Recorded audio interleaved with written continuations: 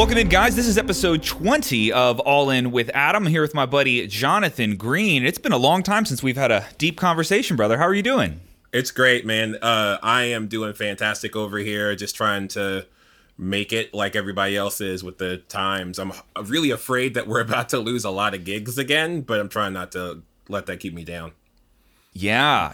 And I guess for those there's a lot of people listen to this podcast, I think, that don't know either of us from drum world necessarily. And so you're a professional drummer full-time. Is gigging how you make a majority of your income? Are you still doing lessons, things like that? Man, I'll tell you what, depending on, I'd say every 6 to 8 months, it flips back and forth. So I'll get tons and tons of gigs, and then I'll get lucky and I'll get students when the gigs fall off. And so it's this kind of seesaw effect of it's both. It really is both. I think one of the things that you're most known for, at least in the drum circles, the drum communities of friends that I run in, right? One of the things, whenever your name comes up, is you are one of the most technical drummers. And I say that talking to like non-drummers and how they could think of your playing, and that it's very, very technical. And, you know, we were just talking before we started rolling today that, you know, I'm privileged to know a lot of different drummers, all sorts of ones. Some that are absurdly famous, and some that are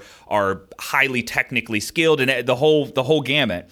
And not all of them are suited for being podcast guests necessarily, because I have to apply this filter of, you know, have we had deep conversations before, or interesting conversations? And for all of the technicality in your playing, you know, I recall some of the past conversations we've had, and you've got a technicality in your thinking as well, you know. And so I just wanted to mention that I had remembered some of these excellent conversations that we had at NAMM, specifically, a big music convention from several years ago.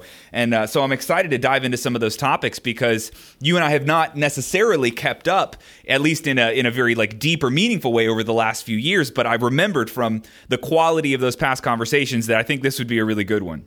Well, I definitely was, again, shocked with, this is like me referencing something that's not even on the podcast. But yeah, with the openness, I guess, in that little house that we were in with all those drummers, how everybody just kind of spoke their mind. And yeah, if I remember correctly, we talked a little about Sam Harris and atheism and these just types of, and I was like, oh my gosh, man. And I want to talk to this guy more, because I live in North Carolina. You're in Florida, so I'm preaching to the choir here. But hey, yeah. You know, Bible Belt all day. Right. But since then, it's interesting because I feel like the state of atheism, the state of just the world, is way different than when we had that little encounter before. Very, very different. Yeah, and I would imagine both of us have had somewhat of shifting in views. I mean, it's hard to be a deep thinking person, I suppose, and not have your views, you know, sort of knocked around every couple years in one way or another. Where do you line up in terms of let's just say the straight down the middle rationalist Sam Harris sort of position? Like, do you still find yourself in that camp, relatively speaking? I definitely pick and choose a lot more than I used to. Because I find myself shifting left more as I get older, which is a counter to what I was told that I would do as a kid, that, you know, you get more conservative as you get older. And I don't think that's the case. I think that oftentimes we sort of just get stuck in our ways without really learning anything. And as I sort of take the same critical lens as I've taken to my Christianity outward, and deconstruct a lot of things, I find that I don't agree with a couple of, like, there are some things that with Sam specifically, that I don't agree with the intellectual dark web, as it were. Sure. There are just certain sides of things that I can't get behind, where before, maybe I wasn't engaging with that side at all, or I wasn't made aware of it, because my friends and the landscape that I exist in has definitely changed. I know way more LGBTQ people, and just more like the people that I know have just changed me, I think. Okay. And so when somebody, like, let's say that somebody says that their outlook on gender is biological, then I think about, okay, so what are you saying? Because these people are separating the ideas of gender from biological sex. Are you going to engage with what they're actually saying? Or are you going to use this weird type of reductionist argument to say that, like, well, biological sex exists and we have some sort of like naturalistic imperative to fit some sort of like predetermined social role? That issue definitely comes up where they're arguing within different domains at the same time, right? Someone pitches a biological argument and someone else says, well, I'm talking about social constructionism, biology completely set aside. And then you have this weird disconnect. And, you know, I feel like I brought this up in a couple of recent episodes, but do you remember a few years ago where Trump had this, I cannot remember her name, but Trump had a woman who was like a representative of his administration, and she got made fun of for saying that Trump used alternative facts in a situation. Do you remember that phrase, alternative facts? Yep. And I remember thinking that was extremely funny at the time, like what a stupid thing to say. But it was recently explained to me that in any given situation, there are an unlimited or an infinite number of facts that can be extracted. And so, for example, if I asked you to list facts about the room that you're in, well, you can certainly say that there's a drum set to your right and that there is a red thing on the door behind you and that the microphone you're talking into is likely black. But if you go to the molecular level, well, there's infinite little scratches and markings and all these textures on a microscopic level that are facts about the room. So the set of facts that you extract from a certain situation can color your opinion. And I think a lot of times this is why there's these weird disconnects in a discussion of gender, let's say, because someone extracts the biological facts and someone else extracts a set of sociological facts, and then they try to weigh those against each other when you're not even in the same ballpark necessarily. And it's difficult how do you mend those two things together and have a rational conversation when people are starting in different cities, you know? Yeah, you definitely have to, because there is some logic 101 that kind of needs to be gone over in order to approach the conversation. This idea that like something cannot be like the same yet different. It can't be. You can't have a contradictory statement in the same way at the same time, right? A can't be A and not A. And so you have to dial in the context first. But the problem that I have when I talk to people is, even when we dial in on the context, there are these defense mechanisms that occur that kind of allow us to sidestep or escape inconvenient truths. So I had a conversation, and I hope this doesn't get me in trouble, but I did have a conversation recently with probably a mutual drummer friend or two, and we talked about things like flat Earth, right? And okay. I feel like the core of flat Earth is this weird type of hyper skepticism where you have almost like in a new Earth type of young Earth creationism. We don't know anything about history because no one was there. And so the deductive like formulas we use to derive the closest thing that we could call facts. Oh no, that's my GoPro. I'm sorry about that. It just cut off. You're good. And we figure out these systems of what we would consider objective fact that don't have any type of relevance or have any type of utility at all in the real world. Okay. You would never say, I don't believe something because there is a smallest possibility that it might be wrong, right? So if I say the core of the Earth, we are fairly aware that the core of the Earth is made of nickel, say. And, well, how do you know that? Because no one has ever been there. It's like, well, we have these things called spectral lines, which allows us to actually not just tell what is in the center of the Earth using light, but also stars that are light years and light years away. Well, the person could easily say, well, that's all well and good, but how do you know that's accurate? How do you, like, unless somebody is there observing the thing, and even if they come back, you're not the one doing it. So it's still like a level like removed from any type of fact that I personally can verify. And we get into the space where, can anything actually be confirmed? We get into this like Laplace's demon-esque type of place where reality doesn't exist. I've made the same observation from looking at the flat Earth community with an honest set of eyes and ears, really trying to see how does this even happen? And it is a skepticism that is rooted in people not wanting to trust things that they cannot verify, which is understandable to a degree. It's just drawing that line is very tricky. And I think one line that I draw that has helped me decide,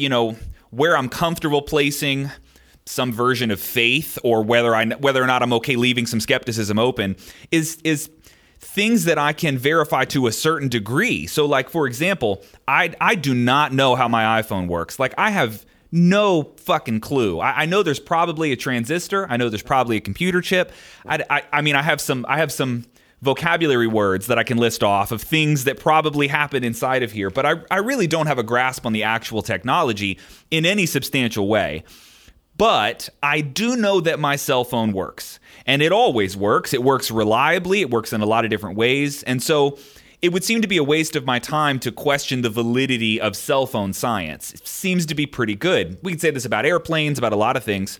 But when we're talking about certain things where I cannot possibly verify to any degree how many gallons of water are in the ocean, how many miles away the moon is, given I'm not trying to verify those things, but it is at least more understandable that someone would live with a certain amount of skepticism because, you're trusting a team of scientists who you don't know, who use tools that you can't name. Even if I gave you all the tools or let you into the laboratory, you don't know how any of this shit works. You can't even turn the machine on. You don't know what it's measuring or how to measure it. And so it reminds me of that classic episode of It's Always Sunny, where they talked about, they talked about the Bible pouring through, all of these ancient writings and letters, and you're trusting the opinions of all of these people whom you do not know.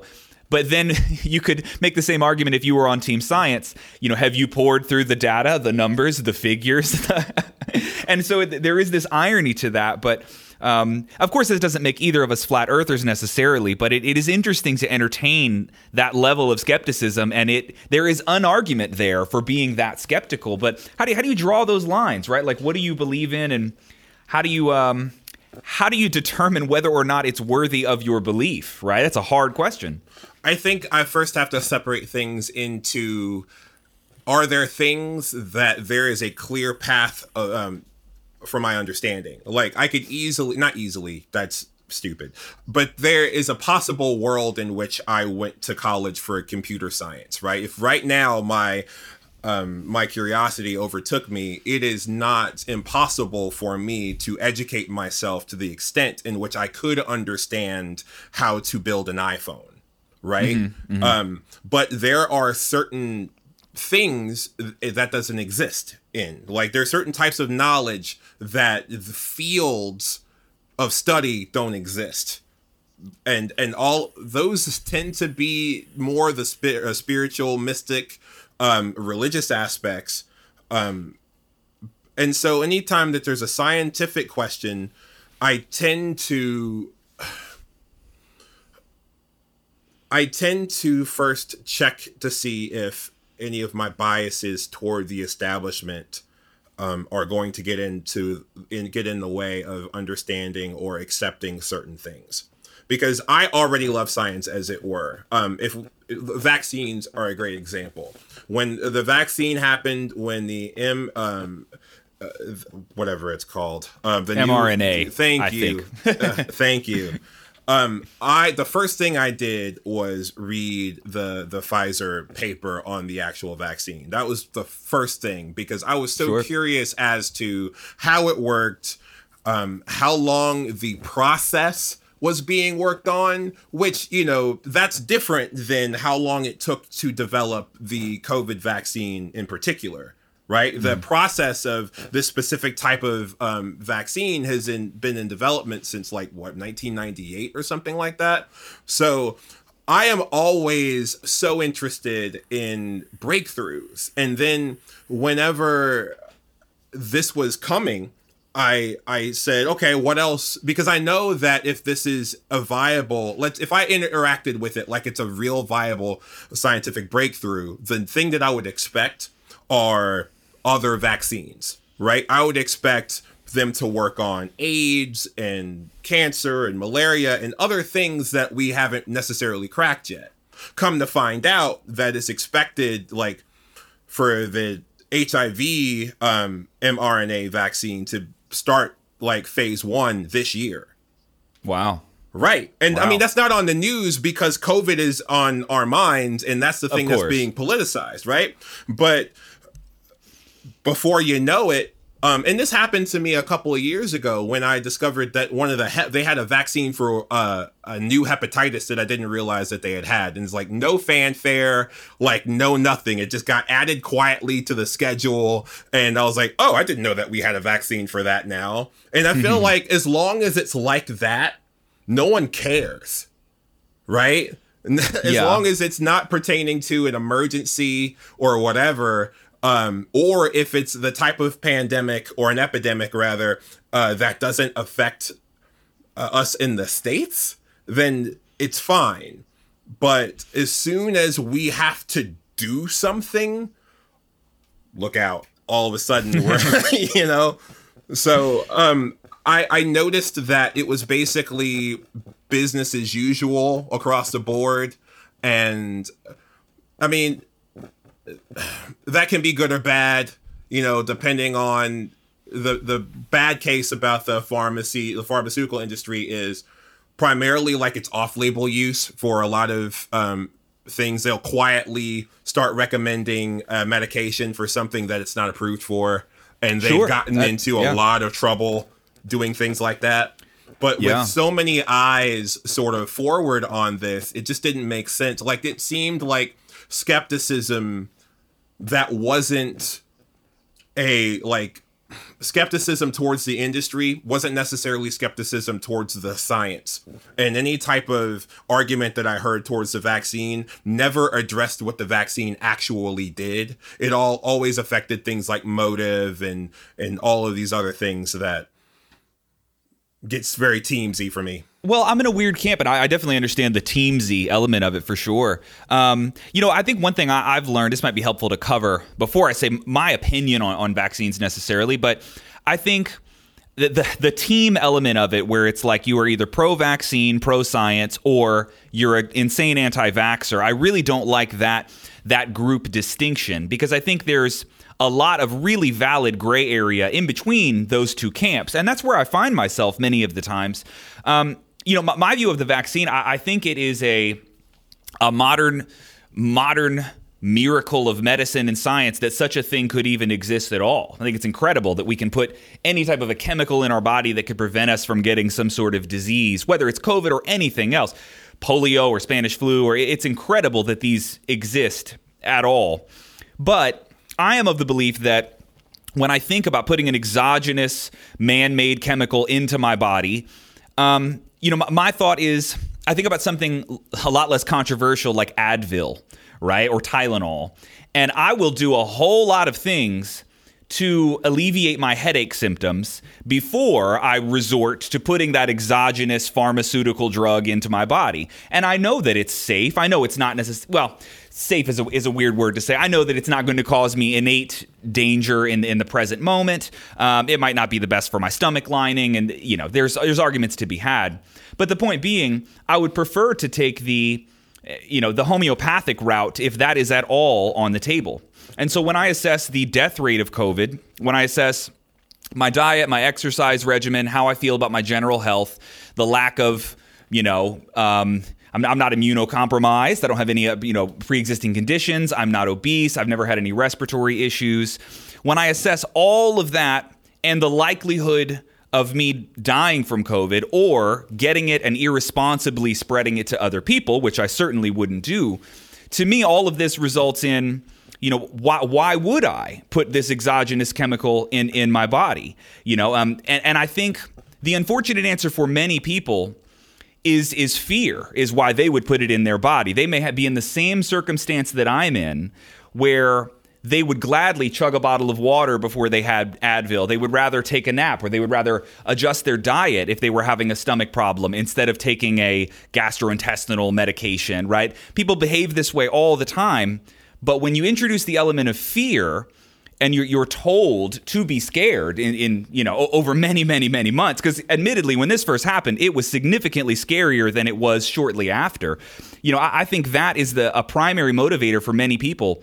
And I do not like the idea of putting an exogenous chemical in your body on the premise of your fear. That's very bothersome to me. It's one of the reasons that I don't have the vaccine. Is I'm just not scared. I should also clarify, I had COVID actually. It sucked. It was a flu, but I'm pretty confident that I'm young and healthy and do a lot of things to proactively take care of my body. Anyway, I'm curious what your thoughts are on that particular perspective. Wow, because that was a lot. I sort of agree with you, especially knowing sort of how you are. You do take good care of yourself. I know you watch what you eat. I know you don't drink, and those other things. And so, like, there is a consistency that makes it a little bit different to talk to you about this than it does with someone else that will use a similar argument. But I realize that there are these inconsistencies with that argument through their lifestyle. So, okay, sure. It's a very interesting thing to bring up. The fear thing, I think, is where I would start, because I think the issue with that is framing.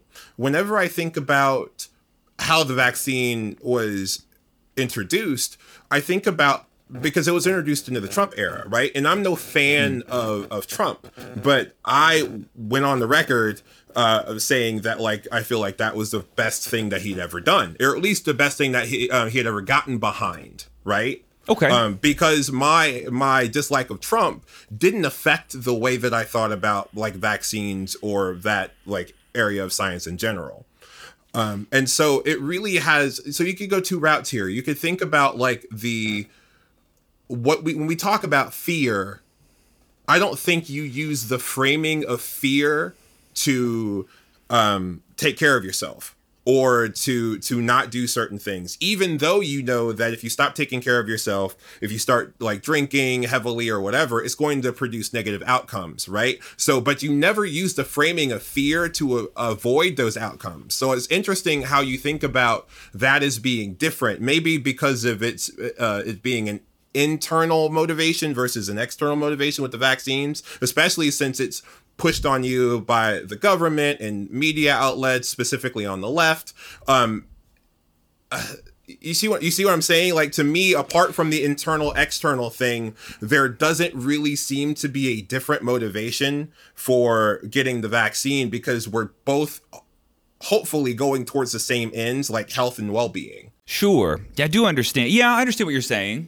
I think it's a tricky one, man. It's really tricky. I'm curious, what are your thoughts of the various camps of people that are unvaccinated? There's many reasons to not be vaccinated. You've heard mine, obviously, but what is your perspective on the left and the what I would perceive? Maybe you would disagree, but I would perceive it as a very intolerant view of those who are merely unwilling to get vaccinated. That, obviously in New York, there's new lockdowns. Vaccine passports are a very real thing now. Do you see, as someone who is oriented towards the left, do you see a line that cannot be crossed when it comes to verifying whether or not someone has put a chemical in their body? So the thing that comes to mind when getting into this type of conversation is constitutionality, and it's not, is it constitutional? It's precedent. The things that we use ID for in this country, and the things that we defend not needing ID to have, right? Because any type of ID or traceable anything on the gun argument tends to fuel cries towards communism. There are camps that I have observed that have a very, very libertarian perspective on gun ownership because it's in the Constitution, right? That the government really should have no business getting in the way in any shape or form in regulating or controlling the amount, types, or the people that would have guns in this country. And there are a few exceptions, even though these things are contentious. People that have felonies, people that have mental health concerns, sure, whatever. And but so there's no database for guns, right? Ultimately, right? That's a big line in that discussion. Sure, that's kind of my point. And so when I think about things like that, I think about that to me is the direct analogy to, because we're allergic to databases, even though like we're all, we all have Social Security, like the government knows where we are, what we do, how much money we make, like all of these things. And it's interesting the lines that we draw. I sit from the left, because I think that some of the things I'm about to say actually cut both ways. It's this idea of teams and some virtue signaling. This idea that because there is a view that the left is the logical scientific party, that it is the thing that we that's our flag, and it's easy for us to beat down because like facts and whatever, even though for some strange reason facts don't care about your feelings is a slogan on parts of the other side. Shapiro, I don't know if I really have an answer to that question, because I am not necessarily interested ever in the sides thing. I am only really interested in comparing arguments and seeing if I can figure out like if there are trends in like belief in how we defend like our beliefs in these types of situations. So I think one of the things this type of conversation gets us into is honestly role of government, like big picture. What is it precisely that people like you and I would want from the government? And I should clarify, I don't identify as a purist conservative by any means, but as you mentioned, you've grown older and you find yourself orienting towards the left. I've honestly found the opposite. I orient towards the right in my natural disposition a bit more. For me, when I think about role of government, I've grown more accustomed to the idea of a smaller government. And the problem that I run into is that I tend to like when we shrink the ideal government down to its original purpose, which we're very far away from in this country. But the original purpose of government was to protect the natural rights of individuals. Now, natural rights are already kind of a debatable territory, because deciding what rights you have that are innate, that we don't actually create, but rather you're born with them, we're kind of dancing in belief in God territory, right? Like, who says you have the right to speak? Because if we don't, you're saying that the universe does, right? That you have this innate human value. And of course, one of the coolest things the Founding Fathers did was negotiate those rights. They didn't just say, it's not blind religion, like the Bible said you have a right to speak, therefore freedom of speech. We negotiate what those are. An example of that would be libel and slander and defamation, and it's not infinite speech, but we negotiate these things. And that was the original purpose of the American government, was here's your natural rights. We've got a list of them. We're going to make sure that nobody infringes upon them. And there was no other function of that government. So when we get into something as complex as like government infusing into the private healthcare system in this weird fucking way, like regulating marijuana laws when it's legal in certain states and not in others. We have this disconnect of the federal and the state level law. Like, this to me is so outside of the government's scope. It's not at all what it was intended to actually do. Really, what the government was intended to do is just make sure that nobody violates our rights. And beyond that, everything belonged to us. And so when we get into, I don't know, some of the ideologies of the left that would like to play the role of the nurturing mother, so to speak, where the government can solve problems for you, it can help you and meet these needs for you. My response as someone who orients slightly conservatively is, I want precisely nothing from the government other than protection of my rights. And everything else, I think we the people can do a significantly better job at solving those problems. But I'm curious how that strikes you as someone left-oriented. I think that there are a couple of things that the government wasn't... Okay, first of all, as a black person, it's hard for me to think about what the government was meant for originally, because we are already like my people were already not a consideration in the original form of the United States government and Constitution. And so I am already on the side of, there are certain things that we need to throw out, but we have to be careful not to throw out the baby with the bathwater. Sure. That makes me sound like a centrist a little, right? Because I'm not for I'm not radically like trying to destroy the American government or the Constitution or anything like that, right? I think that's where leftists kind of get a bad rap. We want to deconstruct things and figure out what is working and what isn't. And so, and if something isn't working, not just to throw it out, but why?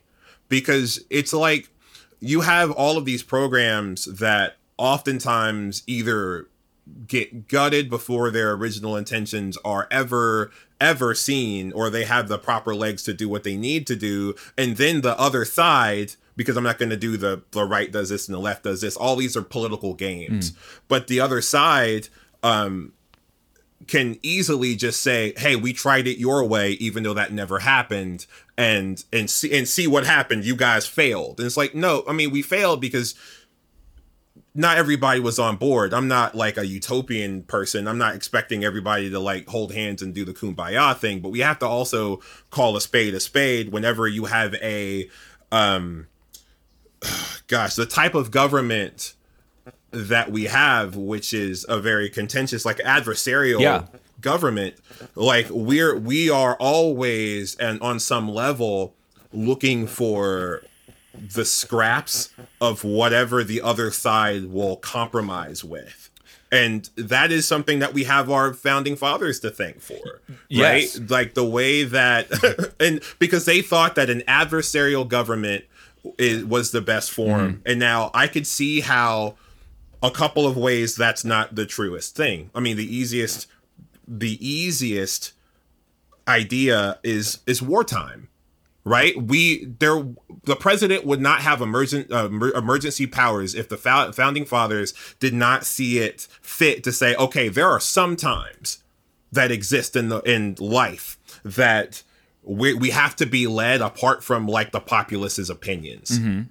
Right? That's and so it doesn't matter what conservative I talk to. The army, the armed forces are something that most conservatives that I talk to abide, because they understand that is what you were talking about, protecting freedom or protecting like the rights instilled by whomever. But the question to me is that the only thing? Like, are we as individual citizens equipped to deal with literally everything else except for war? Well, arming a population certainly factors into that a little bit. Well, I am curious. True. Yeah. Well, so I am curious about the idea that that eternal battle, like you said, it's an adversarial government. The entire setup of the American government is definitely adversarial, and it was intended to be that way infinitely, that just fight it out into eternity sort of thing. But to drag this conversation into the philosophical realm, are you familiar with the concept of, it's called different things, but universal polarity, which would be like chaos and order? It sounds like something that I heard Jordan Peterson reference. It's a bit once. Jordan Peterson, yeah, and Jonathan Piaget, Carl Jung. It's sort of in that camp. Okay. So we're dancing with the mystics a little bit. But the idea would be that in many different domains, let's start with an easy one like microscopic levels. So we've got positive and negative ions. There's sets of 2. We go to hormones. We have testosterone and estrogen. There's sets of 2. We go to sex and gender. Obviously, we can branch that conversation off. But, biologically speaking, and only biologically speaking, there are males and females across all species. We can go through many, many, many different domains, even in personality distinctions of someone who is very tactical or militant versus someone who is open and extroverted and creative. There's this spectrum of chaos and order, or how things are and how things could be. That's another way to say it. And the idea would be that if you apply that filter of chaos and order to the parties, the Progressive Scientific Party, which is the party of all things creative. That's why it's all music, all Hollywood, all actors, all creative types seem to be oriented towards the left. It's very forward thinking, it's scientifically minded, but it's the creative party by all means. And then the party of order, the party who loves guns and military and, tradition, the party that's predominantly more religious. That's clearly the party of order. And when you take chaos and order and you set them at each other and you make them dance forever, this sort of seems to be how chaos and order work. It's how they work in every other domain you could find an example, right? Like you can't have all positive ions. You need positive and negative. You can't have all testosterone. You have to have a balance of estrogen. There are very predetermined, almost like natural law that predetermines the ratio of chaos and order in different domains. There's a ratio of testosterone to estrogen in our body. And if we fuck with that, you're going to be pretty miserable. There's like a dance that happens naturally. And so my thought about the American government is to create the most powerful nation that has ever existed in human history, the cultural epicenter of the world in 200 plus years only, just that short amount of time.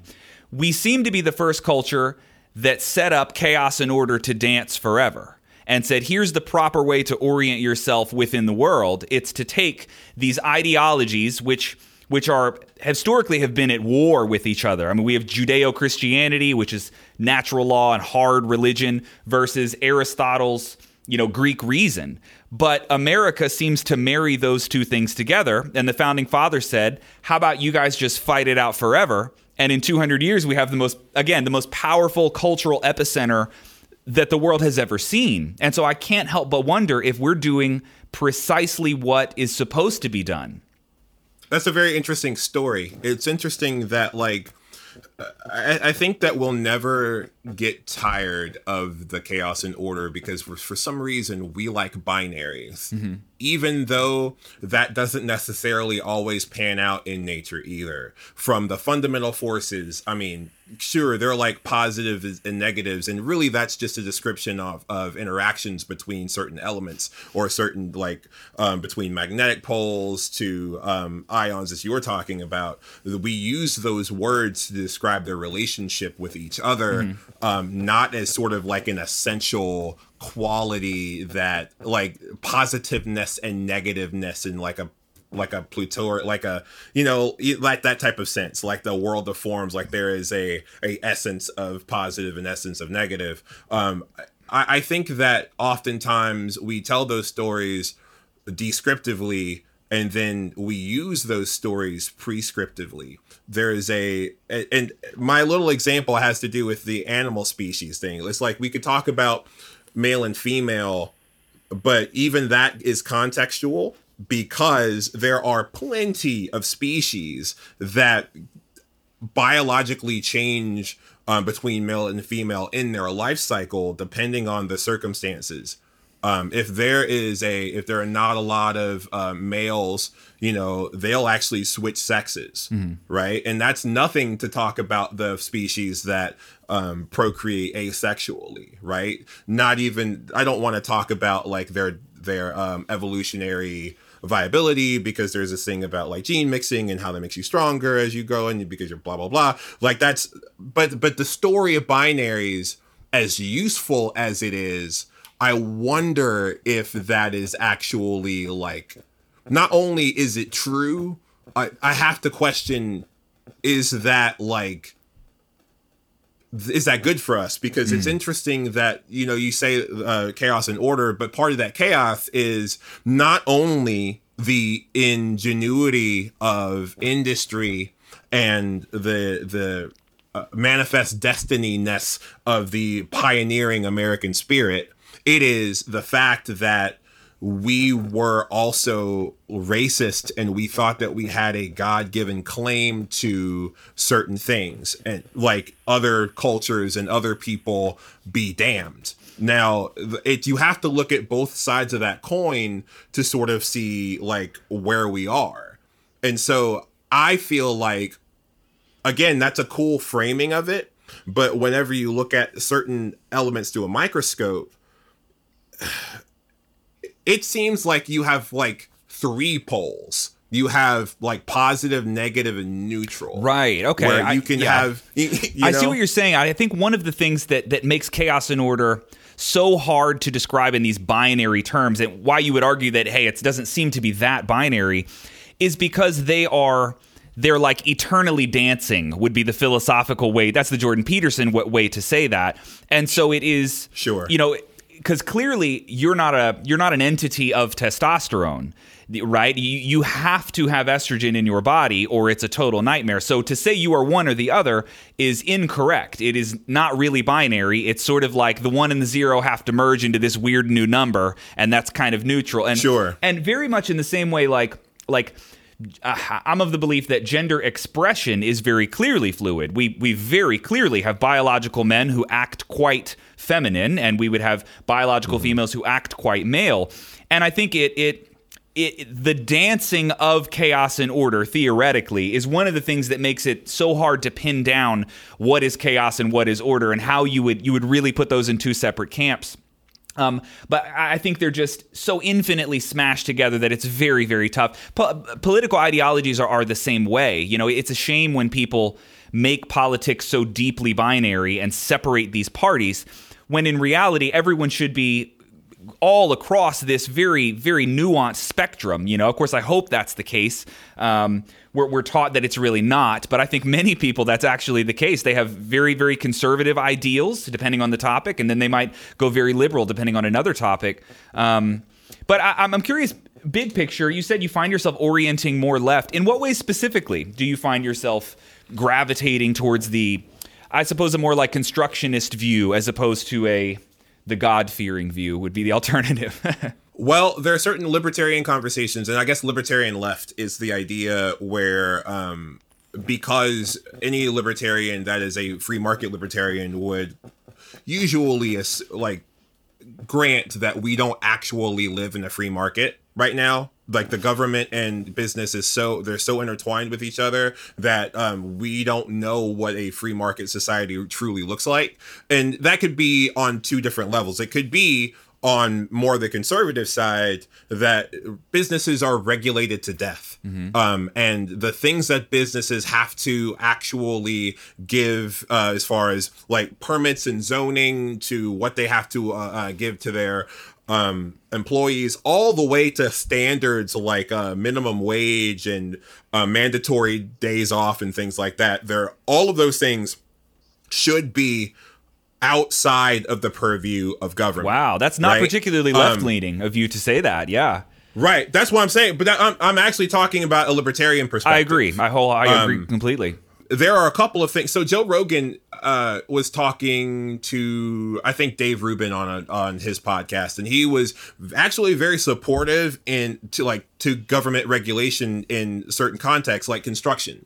He was talking about how he was in construction before, like as a kid, because his dad was an architect, and he was talking about how like all he saw were like dirtbags trying to cheat the system, because if you have a system that's a profit motive and you're trying to get things done as fast and as cheaply as humanly possible, you know that time is money, and you know that like if you can move on to the next job, the more money you'll make. And what he said was, without some sort of oversight and without someone going back and checking and making sure that you actually did these things correct, that people were dirtbags, especially in construction, because those types of problems were not immediate. You could have a home and problems with that home won't manifest 5-10 years down the road, right? Mm-hmm. And it just puts a lot of onus, almost to wrap things back around to the scientific skepticism argument, where we know that we don't have the bandwidth to be experts in absolutely everything that we do. It's like free market capitalism in its Wild West sense would require a populace so educated and so like savvy to the way markets work that like we have that's what it would take for us to be rational actors in that type of situation. Yeah.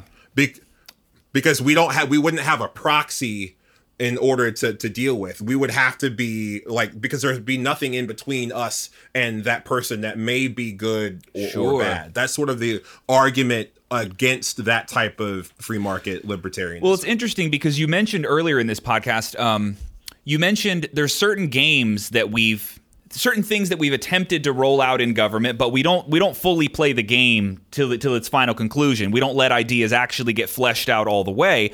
And part of the pushing and pulling nature of the government is why it's hard to let things play out when an administration flips every 4 years and they can undo everything that was done. And I do understand that's a really valid point, but when we talk about like removing code from like a construction company, for example, so they can cut corners, and if profit is the primary motivator, that they would cut many, many corners.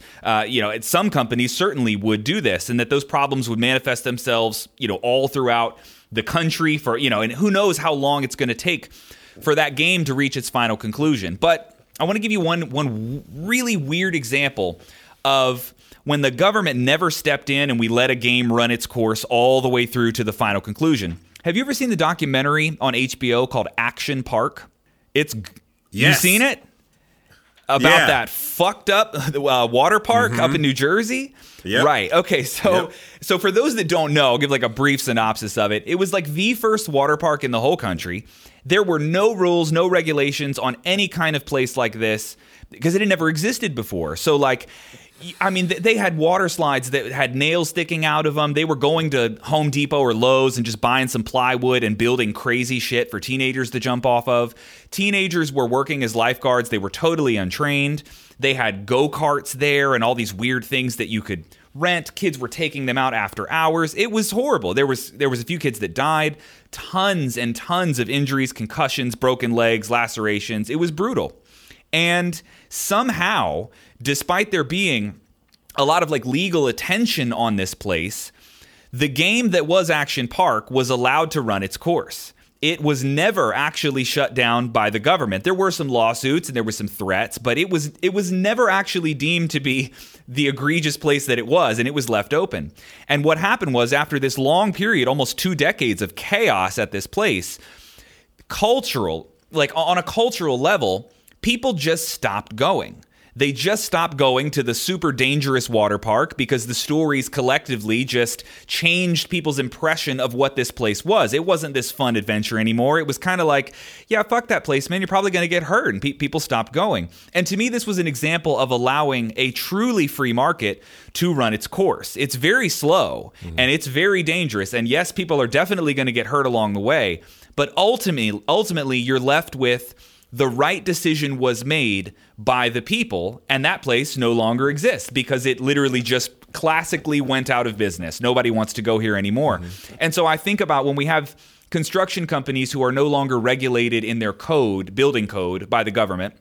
Yes, they're going to build shitty houses. They're going to build a lot of them, and it's going to take a long time for those houses to fall apart when the hurricane comes or when the storm blows through. It's going to take a long time to figure out who those people are.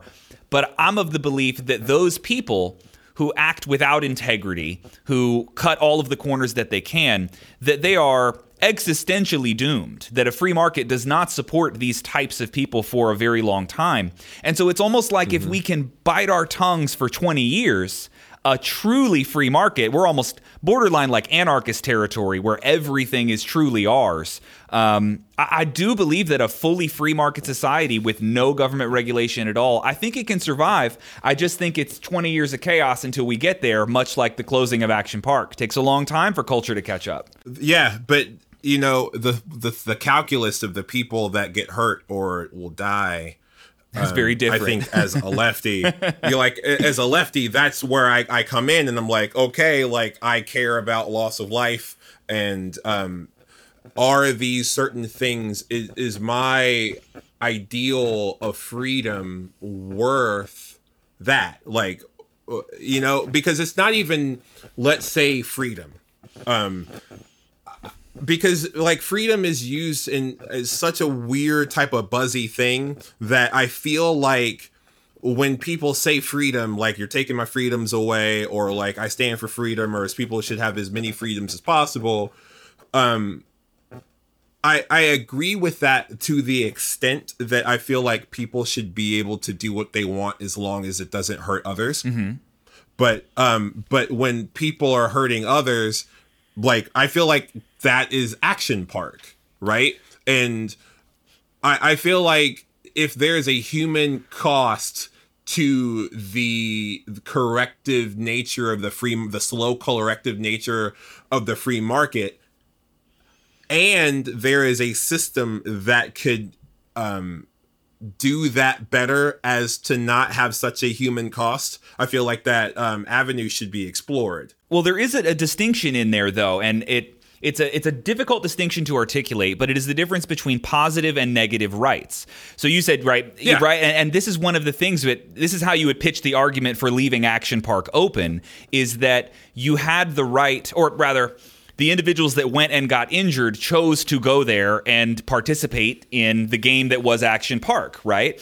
And of course, you don't want malicious characters to be intentionally harming people that go to Action Park, right? That's certainly a different thing, but that's a positive action on their part. Rather than saying, we made a dangerous water park and you can come or not come. To me, that is like, it sounds really weird, but that's a fundamentally American idea, that there's dangerous elements of this adventure, but you have the right to choose. Or another example, here's a better one: predatory lending. Can we stay on the Action Park for a second? Sure. Because I feel like there's still some untapped thing in there. Like, for instance, like, I wouldn't expect. So I feel like you're right. That is a definite part of, like, American culture, with that danger and, like, risking your life. Like, you know, you could talk about skydiving or whatever. Knife juggling. Have, like, oh, yeah. Risk. But I don't consider... And I would make the argument that the initial crowds of people that went to this park did not consider that a theme park would be in the same category as some of these extreme types of entertainment, as, you know, I just mentioned. So I mean, what does that say? So sure, but that is a part of our society, but shouldn't we have some reasonable expectations about the things that we're either purchasing or the experiences that we, like, sign up for? I think, well, that's a complicated question. I mean, in a utopia, yeah, we should have plenty of expectations. Of course, we know that will always be bad actors out there in every domain. There's always going to be those people.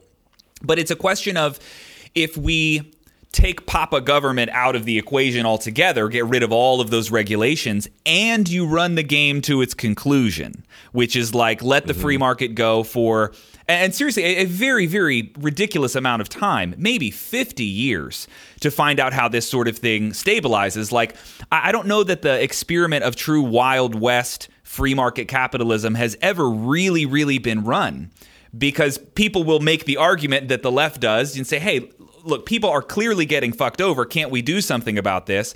And the answer is yes, you can do something about it, hence all of the regulations that we live under now. And many of them are quite easy to appreciate. Like, I'm glad that there's building codes. I'm sure glad that the plane you and I go to fly somewhere in has been inspected, right? Like, that sounds pretty good. But what happens if we remove all regulation and does Western capitalism, free market society, if it was left truly alone, does it solve these problems eventually? And that's sort of my question. I'm not saying it wouldn't be incredibly dangerous in the path to get there. A whole lot of people are going to die. Planes are going to fall out of the sky. Action parks are going to pop up all over the place and kill a bunch of people. That's definitely going to happen. But I wonder if the game's conclusion might be that only trustworthy people of integrity are even invited to play the game, because it's the only game in town, is the one where you don't fuck people over, right? Because, I mean, how long can a corporation exist cutting corners? You know, does the government serve as a crutch to those sort of people, allowing them to play these in and out games forever?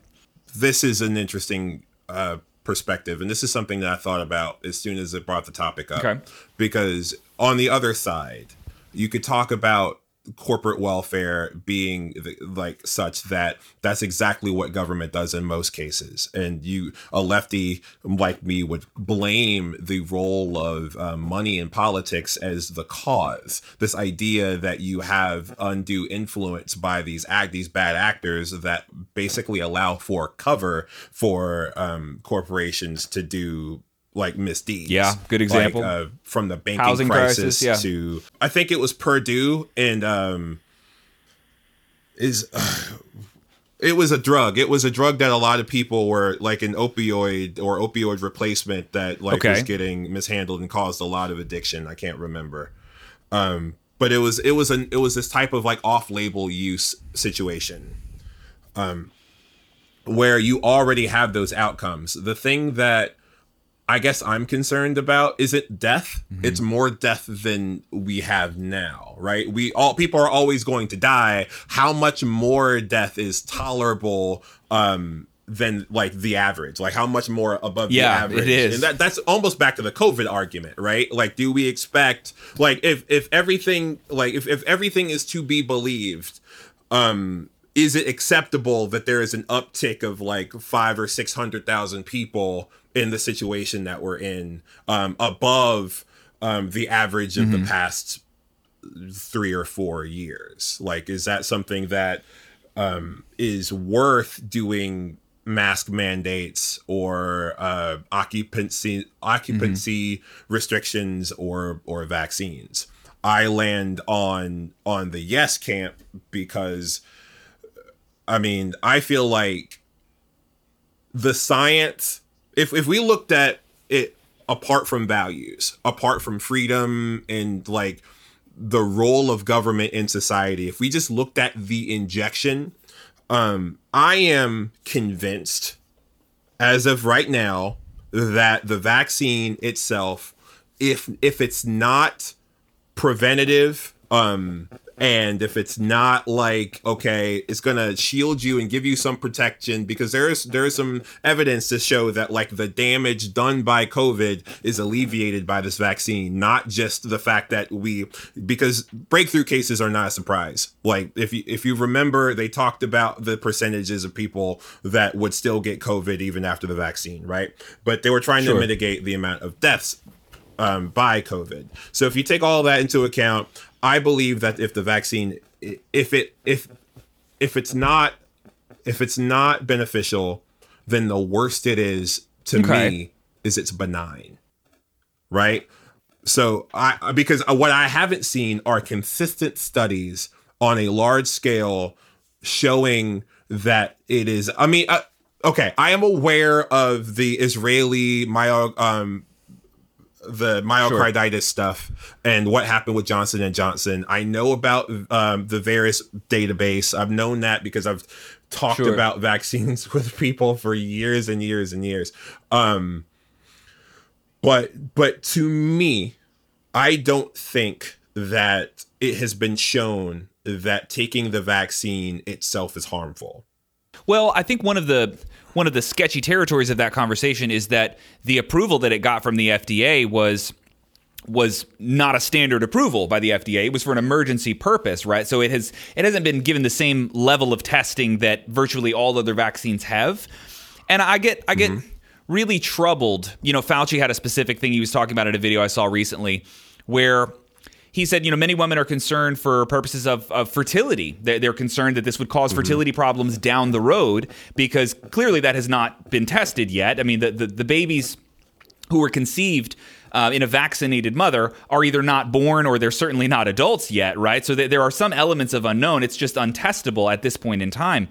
And, Fauci, the world-leading expert on this particular topic, his best explanation was, babies are still getting born, and for me, I think it is very valid to say that's not good enough. That is not evidence enough that there is nothing, that it is merely benign.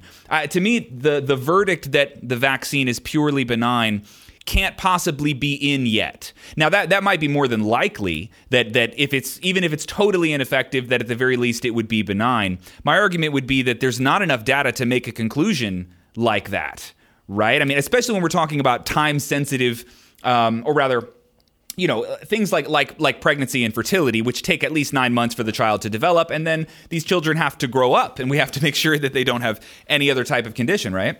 So there are a couple of things, because this is one of those conversations where details are hopefully they're important.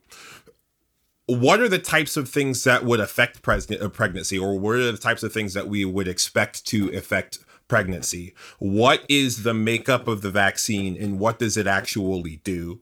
And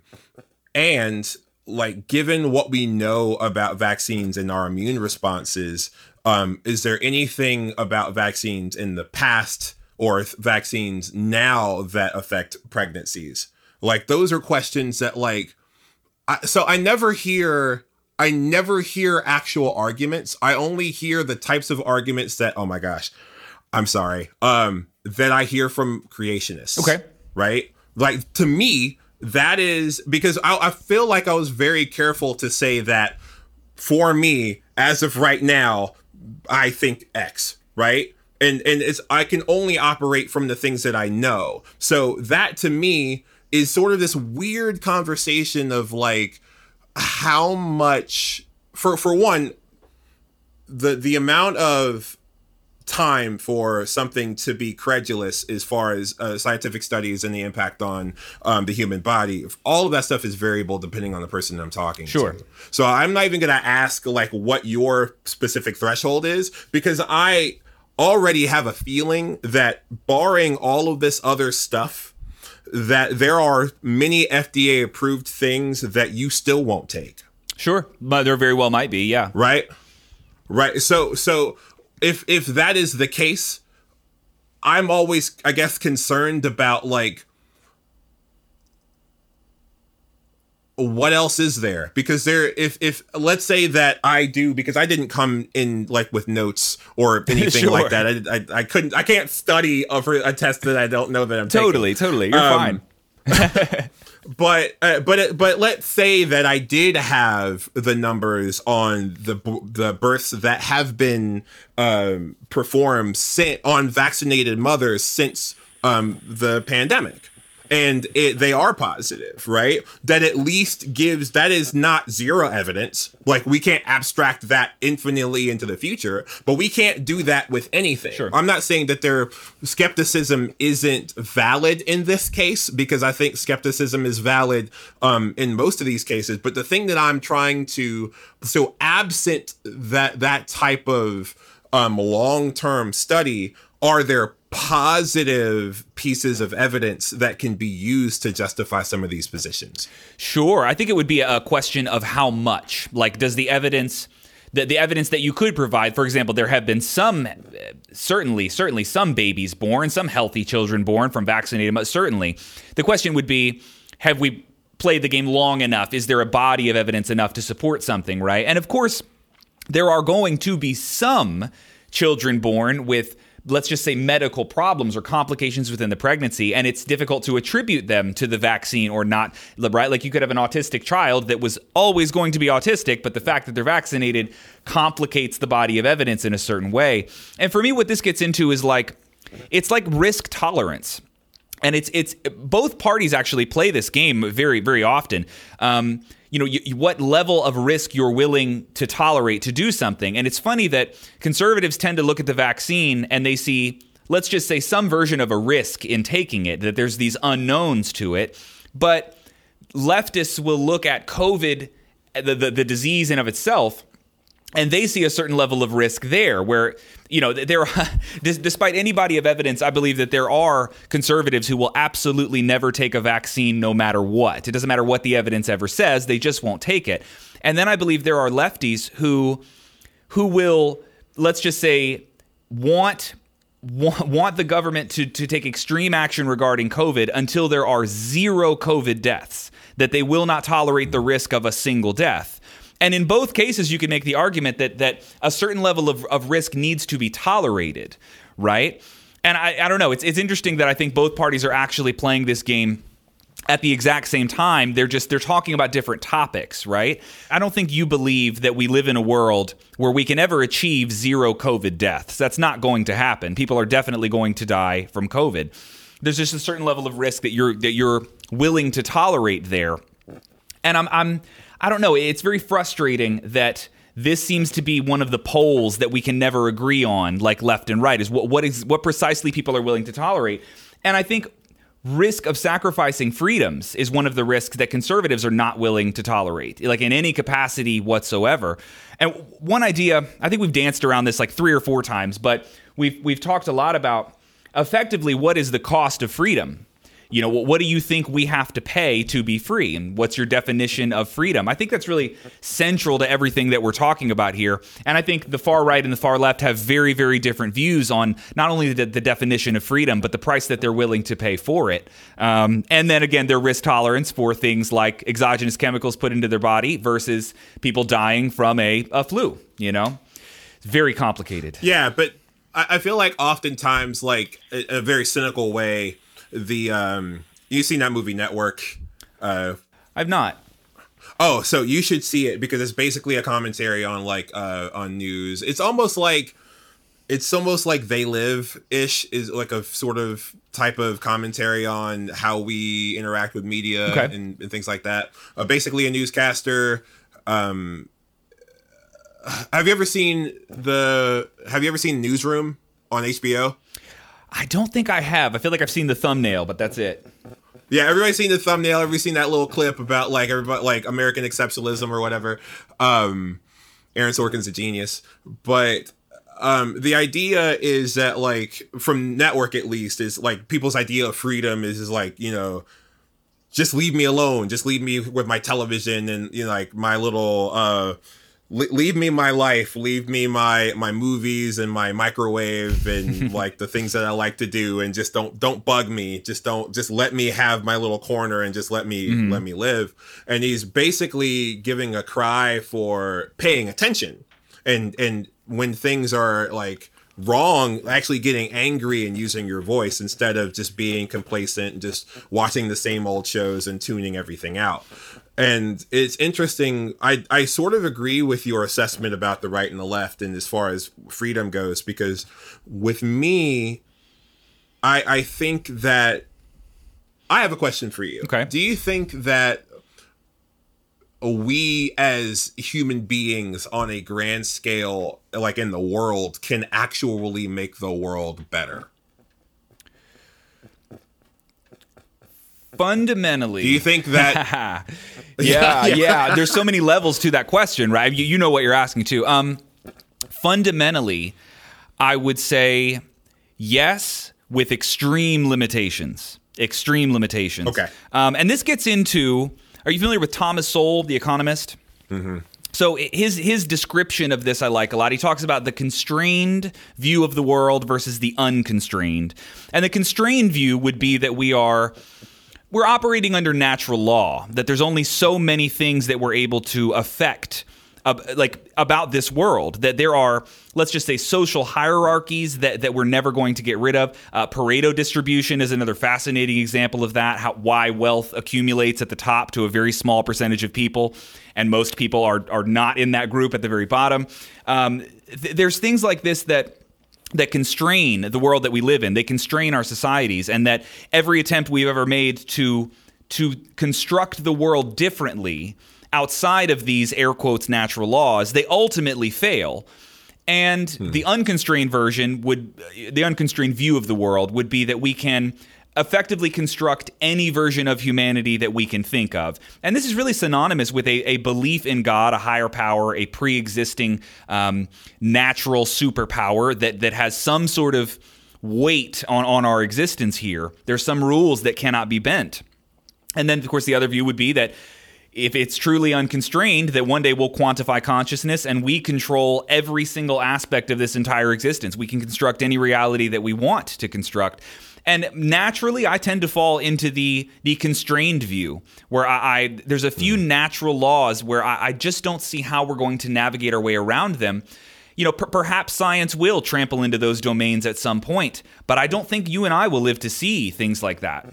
Well, it's interesting that first, like, natural law is such a loaded term. Very, right? very. Where because I feel like some of that's sort of social. I think that we've already done things within the past 30 years that people maybe 200-300 years ago would gawk at. Either they call it witchcraft, or they would just not understand like how these things are possible because of how they think about the world, right? And so the View doesn't necessarily, on a surface level reading, because I haven't read what you've read and I only have that statement to work with. On a surface level reading, it doesn't allow for paradigm shifts, say. Like it's because anything that happens, you would just have that new paradigm, and then whatever you have as natural laws would sort of just be like, okay, and so now we have these aspects now that we've dealt with all these things, and these are the immutable things that are not going to change or whatever. Okay. Well, let me frame it in a maybe a better way. If we were to have like a roadmap of human culture and society, are we discovering a pre-existing roadmap? Like, do the parameters by which we need to live ideally, did they already come built into the structure of this universe, and we're merely decoding the universe and how it works and how we can best live within it? Or are we creating the map of how to live in this universe actively? That's another way to say it. Yeah, that's a big one. So I would say then that what we do is we abstract those maps. Okay. So that we could call the internet an abstraction or a fractal of like aspects of the life that we had in analog terms. Any newspaper, any type of like communication or anything like that, is because all of that stuff like is only real in that particular substrate. It's not material in the same type of sense. But it's an abstraction. Yeah. Correct. And so when we talk about things like cryptocurrencies or video games or any of these things, so now I'm sort of getting fairly postmodern here, but like, I think that's what we do. I think we deconstruct and reconstruct like a level out. Okay. That's what I think that's what our culture does. We do change substrates, certainly. Crypto would be an excellent abstraction of the very concept of money, which started with cash and coins and shillings, but that could be like de-abstracted, like taking that down to its fundamental level. It's that we could value our labor and save it and trade it for a future, sure. Right? Like, so we're bargaining with the future. We're claiming that there's value to labor. That would be the level of analysis where you'd say, well, there's the natural law, right? The natural law is that we can barter with the future, right? That seems to be like that's a weird substrate because we got to have a thing to hold in our hands. So then we talk about cash, and then eventually we said, well, it's dumb to walk around with these pieces of paper, so now it's crypto, and we continue to scientifically abstract these same ideals. But is the ideal of bartering with the future and saving and storing the value of your labor, that seems to be non-negotiable? Is there a world where even that rule can be bent and broken, or is that a natural law? Well, it depends. I feel like when we talk about like the word value, for instance, that's not something that like in and of itself, like value has meaning. But as far as labor goes, our relationship to it has definitely changed. So if you're talking about your labor specifically, again, like I feel like I'm having conversations like from my blackness, I guess, just remembering that slaves existed. And if we're talking about culture, where generatively would slaves fit? And at least they weren't. So the question is changing a little bit from who gets the value, like who gets the profit from that. I actually was trying to go into a more of a postmodern thing to have those types of abstractions without a basis, which is the idea of like Baudrillard and the like, where we're talking about how we interact with things in a very hyper real sense, but they're not signifying anything in real life. So that's a fully constructionist view is where you're getting. Yeah. Okay, parasocial relationships in social media would be a great example. Okay. Because relationships are something else that have been abstracted by the internet. Internet dating is, I guess, the easy example, but in all of the ways that we would say that we are in a relationship with each other, friendships, romantic connections, like all of those things have fundamentally changed. Like we don't talk to each other in the same ways. I mean, texting is a great example, and now I sound like a freaking boomer. But there are things that are lost. Eye contact, tone of voice, all of these things. And so they're not only open to interpretation, but like they are interacted with as though they are, I don't know, like, I'm not saying that true human connection isn't possible in those ways. It's just, we almost change the definition of connection whenever we talk about connection in that way.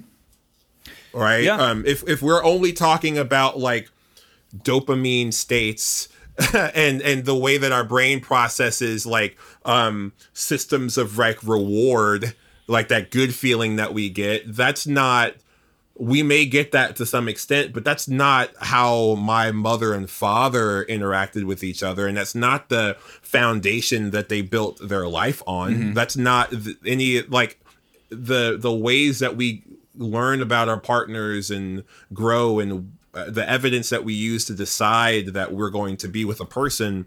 I feel like somebody that existed in the 50s, 60s, 70s, and 80s would have a good argument to say that they were built on a much more solid foundation in many cases than people are now. I mean, there are completely different and contrasting arguments to that. Sure. But I am a little old-fashioned in that respect. I prefer what I can like have right here and actually interact with, where less is lost. Sure. This is yeah, we're dancing around quantifying consciousness too, right? To truly understand if we can, let's just say, completely and entirely manipulate these reward systems to a degree where you can't tell the difference between the experience of someone dating face to face in the 50s and 60s versus, I don't know, hacking your nervous system and dating purely through in a digital realm somehow, right? Like, can we ever truly replicate what it is that the people in the 50s and 60s and for all of human history were experiencing? Can science ever truly replicate that substrate, whatever that connective feeling is? I think that you and I won't live long enough to see such a thing. And so your nostalgia that you described for that let's just say analog connectivity is pretty valid, because there's nothing that really competes with that exists just yet. I think the question, talking like the furthest progressive left would be, do you think that's coming? Do you think we will live to see where some of these analog, air quotes, like traditional human experiences can be manipulated by science to a degree where you can no longer tell? You can no longer tell the difference whatsoever, right? And in which case, if that's the case, then we do construct humanity in its entirety. That's not my belief. I think we're still operating in obedience to some sort of law that we don't fully understand yet. But that is the hinge here, I think. It's interesting that like whenever I was talking about like our relationship to like the analog, we're both musicians. Like the obvious parallel is not only the romanticization of like the past and when things were analog, with tape and like master with records, like physical records, but like Eurorack synthesizers and analog drums over digital drums would be the most obvious thing. Yes. Even the war of like in-person instruction over online instruction, even the difference between like buying video packs and having a coach, right? Because now I am out of that game. I don't see anybody in real life anymore. All of my lessons have moved to Zoom, and I do my best to supplement with like different video angles or whatever, but I can't put my hands on your hands. You can't see every single angle of how I'm holding the stick. Correct. There are certain subtle pitch variations in the practice pad that's much easier to get whenever you're right there versus whenever you're in the room. Like all of these little things. And it's like, it's inarguable that things are lost. It's just that, is it, with the freedom argument, are those things worth keeping for the trade-off of being able to reach, for your case, not being constrained by time. That is the gift of recording recording lessons beforehand and selling them, because not only can you teach anybody at whatever time of day, but you can teach them simultaneously. And so like your it's no longer constricted. Your sellability, your profitability is no longer constrained by the same time constraints as I get it. Yeah. You know, I uncomfortably dance in those two worlds all the time because I'm quite analog in many of my views. You know, I enjoy being a human, for a lack of better words. I enjoy a lot of organic activities, you could say. I like the connectivity, and I value some of the, let's just call them like sacred human experiences that science doesn't really have a way to replicate or touch just yet. So I'm with you. I dance in both of those worlds. It's a double-edged sword. All progression in technology is certainly a double-edged sword, and it's tough to know what deal we're making as we're making it, right? Like, what specifically have we left behind when the drum machine was first invented, when someone first discovered that we can use binary code to program music? What precisely is the deal that we have made with the universe here? And it's unknowable. It's unknowable. And in many ways, this conversation is us trying to discuss what exactly that deal is. So what deal is it that we're actually making? And if only we had a time machine, we would clearly see, like, well, here's how the experiment turns out. Turns out we can quantify all of this, and, you know, we can actually improve humanity, which is one of the questions that you asked. We can improve humanity to a degree that you couldn't imagine. We can not only improve it, we can perfect it. Isn't it fucking fascinating how many times you can loop these varying topics and eventually abstract all the way to, like, is God real or not? I know, basically, like, where you fucking land every single time. It's awesome, but it's also, if God is real or not has nothing to do with what I'm going to have for dinner tonight. Like, you know, or everything to do with what you're going to have for dinner tonight.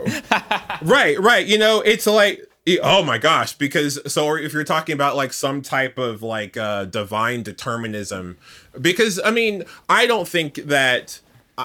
So here I am back with Sam Harris. This idea. What are we talking about when we're talking about free will? Because I feel like it's hard, unless you're a Calvinist, it is hard to parse a scientific understanding of the universe plus consciousness as an emergent property of the universe. Now, if you don't believe that, if you believe that like consciousness is like a fundamental force, or even more like consciousness is like the universe is actually conscious to some extent, then you don't fall into this category. But if you don't, and you're thinking that consciousness is like a property of existence, like a biological emergent property of the universe, then it's hard to get out of determinism. It really is. Like, this is the one thing that I agree with whenever I hear apologists talk on YouTube or wherever. I think that they're right. I just don't think that it is as it's as nihilistic as they think. I don't think that, because it doesn't do anything to affect. Okay. I still have something that appears like choice in a very like Dan Dennett sense, like a compatibilist type of sense. Sure. Where what we want or what we treasure is the feeling that we are in control of our actions and the ability to hold actors responsible for their actions. Yeah, absolutely. And Sam Harris's argument on free will is undoubtedly one of the strongest that's ever been pitched, all the way to the origin of thought, how everything seems to appear from from nothing. You know, trying to pin down your free will is an impossible task. It's really almost impossible to actually pin it down, which is a stronger argument for the atheistic view of the world, because why on earth would God create beings that do not have agency? That seems to be closer to like a description of simulation theory. Like, is he playing a fucking video game? Like, if we don't originate our thoughts and have agency to make these decisions, then what in the world is the game even for? Right. Which comes with that nihilistic sprinkle in there as well. But, you know, as Sam Harris describes it, even that realization of that belief is almost beautiful in a sense, because it grants you the ability to be the observer in a certain way, and even to be the observer of something so magnificent, let's just say. There's beauty in that as well, and whatever choice you may have within that game, well, it's hard to pin down exactly where that is, but if you believe you have any at all, then, you know, best of luck. Like, enjoy the ride, you know, that sort of thing. If we're talking about games, it's easy to switch all the way back to COVID.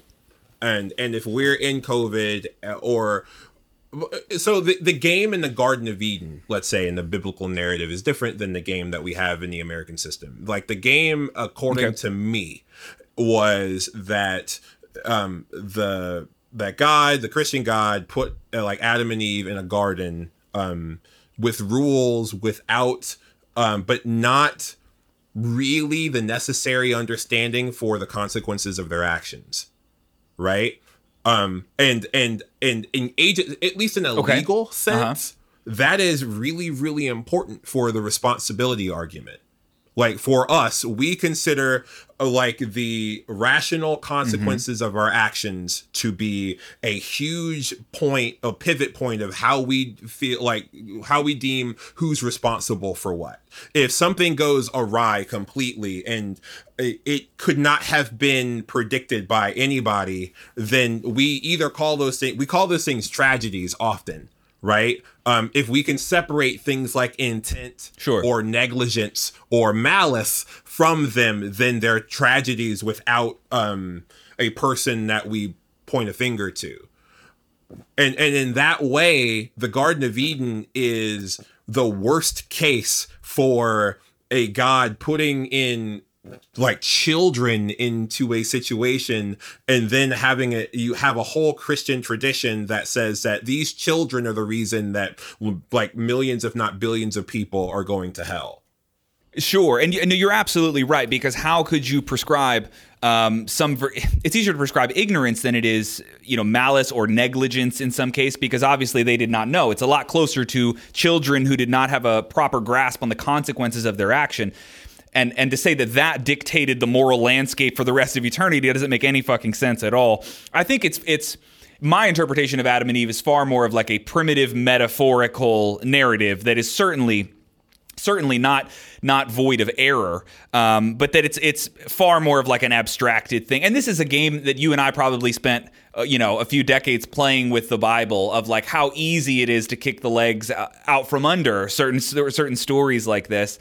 I've grown to look at it a touch more in the metaphorical sense, where I think, given the knowledge at the time, what this story was intended to represent, is there a core fundamental truth to it? And if I can abstract that, I'm interested in abstracting that and then throwing away the rest. Right. But my point, I think, is to say that American citizens are necessarily children, but they're at least ignorant on like molecular and biological like sophistication, to not necessarily to be scientific children in the face of an epidemic or a pandemic. Well, it's hard. You're talking about a lot of faith and trust in back to flat earthers, things we don't understand, tools we can't verify, chemicals I don't know the name of. Yeah. I guess more about how we assign responsibility, I guess. Like, are we in the position to truly be responsible for that type of thing, given our lack of understanding of that thing? Sure. That's a complicated wormhole. Absolutely. So, dude, I would love to close out with, and we don't have to go super hard on this topic, but I would love to close out briefly on the concept of race and group identity in general, because I have a feeling we don't line up on that. But I also know that you don't strike me as a person who's easily offended, and I have a feeling that you trust I have a goodwill for this conversation, despite any disagreements we may have. So you've mentioned a couple of things like your blackness or speaking as a black man, things like that. Mm-hmm. And I'm curious, to what degree do you attribute your identity to your race? That's a really interesting question, because I feel like a lot of that is cultural, right? It's the fact, it's not just the fact that I'm black, but blackness is so race is a social construct. That's the first thing. That's my belief in race. I don't think that there are true biological differences or like sufficient biological differences to say that I'm different from me or different from any other person, right? But we could certainly say, well, just to clarify, we could certainly say there are biological differences in, let's just say, the amount of melanin in your skin would dictate a different color, and that would change your predisposition to skin cancer.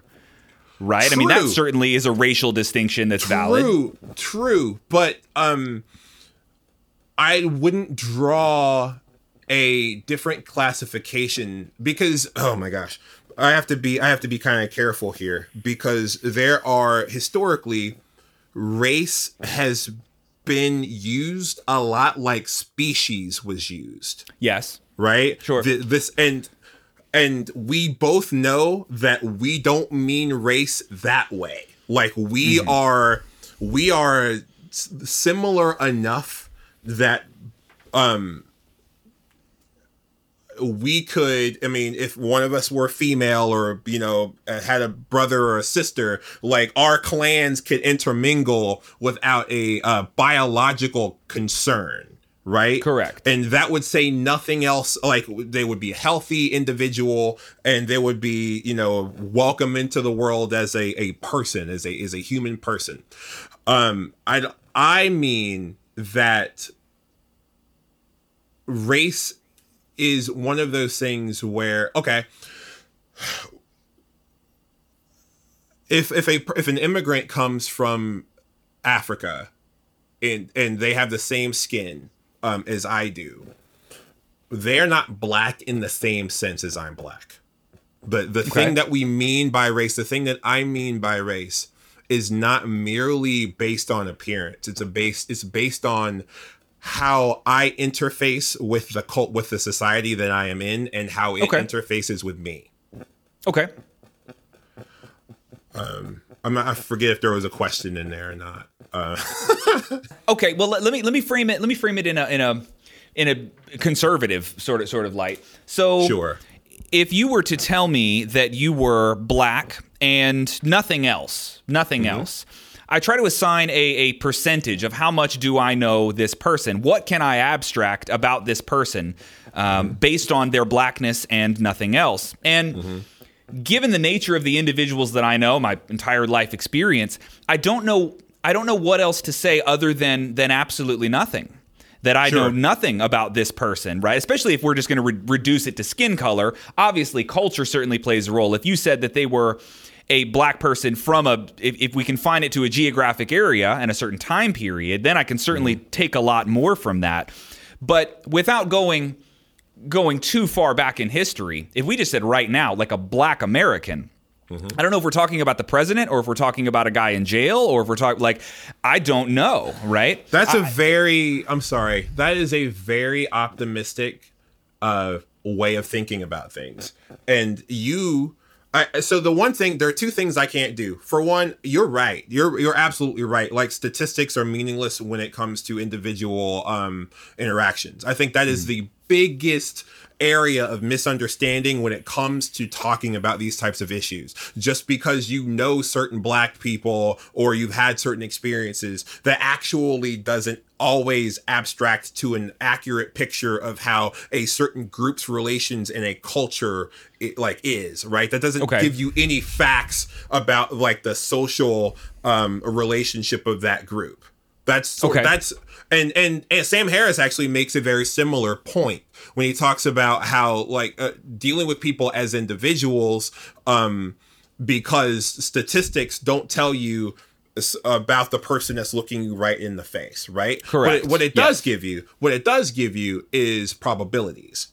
It does Correct. give you it does tell you certain truths in a probabilistic sense. For one, that I'm probably not going to live as long as you. I might.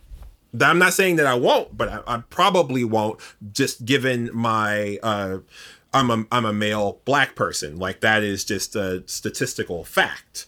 Sure. You probably have slightly higher testosterone than me. You probably, yeah, right. We could make a long list of probabilities based off of group statistics. Yeah. Absolutely. So those probabilities, colloquially are called stereotypes. And stereotypes, whether or not they are they speak to anything objectively true, have functioned in certain institutions in the United States for a long time.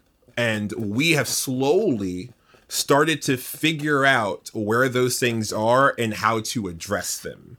Now, with any type of movement, there is always going to be reactionary concerns that we are moving too far or that we are overemphasizing a particular concern. Now, the overemphasizing that particular concern, I have seen from being on the left, has been that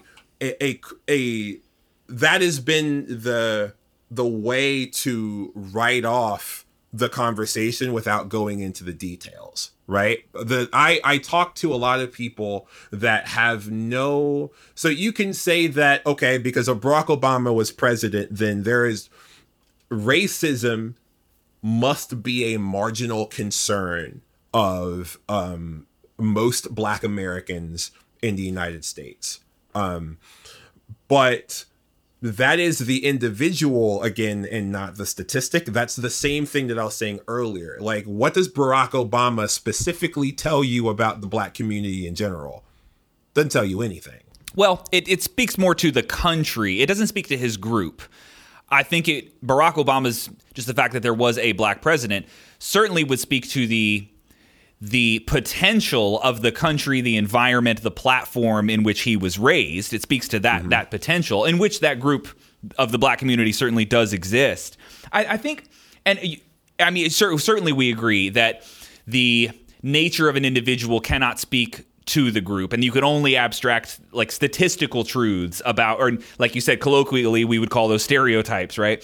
But my question would be, if we were to ditch the groups entirely, we just say we're not looking at the groups whatsoever, and we go pure hardcore individualism, which in my eyes, you don't need to look further than Martin Luther's argument for content of character and not color of skin, right? I mean, just really down the middle individualism. What precisely is left over that's not solved? If such a view of individualism was applied in every system, in every faction of government, in every business, does that not solve any and all race problems? Assuming that the true actual racists are just going to die off eventually, because we can't play thought police; those people are real. But on a systematic level, implementing individualism, does it not solve all race problems? Well, it depends on what you think the race problems are, and it depends on there are a couple of things. The issue is implementation always. Like, how do you ensure fair and unbiased hiring practices? That would be a good place to start. Like, what would be a reasonable way of saying, okay, look, like, all we're going to do is look at these sets of figures. We're not going to even look at the person's name. We're not going to look at the person's picture or anything like that. Pure meritocracy. Pure meritocracy, right? So what you're talking about is removing race from a lot of forms, a lot of hiring forms, a lot of all of this stuff, which I actually kind of agree with. I think that I'd absolutely be in favor of that. But the thing that you would have to do is you'd have to revamp certain structures that already have practices. You're talking about there are places that still give preferential loans. Now, I'm not saying those things are legal. This is where certain debates, I've seen debates go off the rails. I know exactly what you're talking about. Yeah. Where somebody will say, well, these people do this. And they'll say, well, show me the law that says that that's cool. I'm like, well, okay, there is no law. Then what are you talking about? Okay, so why aren't regulators or whatever enforcing or going after those places? Why don't we have the arm of racial justice because what we do, we only seem to fix loud problems, right? We seem to anytime that there is true racism, what I mean by true racism, because so my neighbor is a police officer, right? A black police officer at that. We've had, oh my gosh, probably the most transformative conversation about policing in this country that I've ever had was with him. Okay. And I learned a lot of things about that I didn't know. For instance, that police standards are not federalized. Police operate completely differently in my town than they do the town over, and your town, and New York, and Ohio, and all of these other places. And as soon as you hear a situation about altercation with a police officer, all of the concerns aren't equal. There's no police union down here, really. And they don't have the same, and the police unions in the Midwest don't operate the same as they do in New York, for instance. And so that blue line of silence is something that people are concerned with, but they are more likely to be the case in New York than somewhere like in Ohio. Okay. Right. Right. All of these little nuances of things but most of the time the media paints this broad brush picture that we tend to treat all cops everywhere the same, which is a concern for me as being a black person already being fed this whole I should be fearful of the police in general. Sure. Right? And yeah. The fact is here in my town, I probably shouldn't fear the police as much as if I lived somewhere else. Yeah, this is one of the problems I have with and you haven't made any of these statements, but very large sweeping blanket statements about race in the entire country. You can definitely debunk some of those sweeping statements by saying, well, where precisely were you, right? Because your likelihood to be treated a certain way based off of merely the color of your skin and nothing else by a police officer would undoubtedly change depending on where you are, right? I mean, if you want to go to the middle of nowhere in Alabama to an entirely white town as a black man, I have no problem conceding that you will probably be treated differently here based off of the color of your skin and nothing else. You can find that level of racism in that part of the world. But we can go, I know that as a white person, I definitely can't walk down Martin Luther King Jr. Boulevard in Detroit. I'm going to get fucked up because of the color of my skin. That's a real thing too. So and I know you're very aware that these conversations are far more nuanced than the media likes to paint them out. You describe them as painting with a very broad brush, and it's never ever that simple. I think the way I look at it is, in my life, I have always treated people as individuals. Even in my own mind, I've had a hard time placing people into these particular groups and thinking of them that way.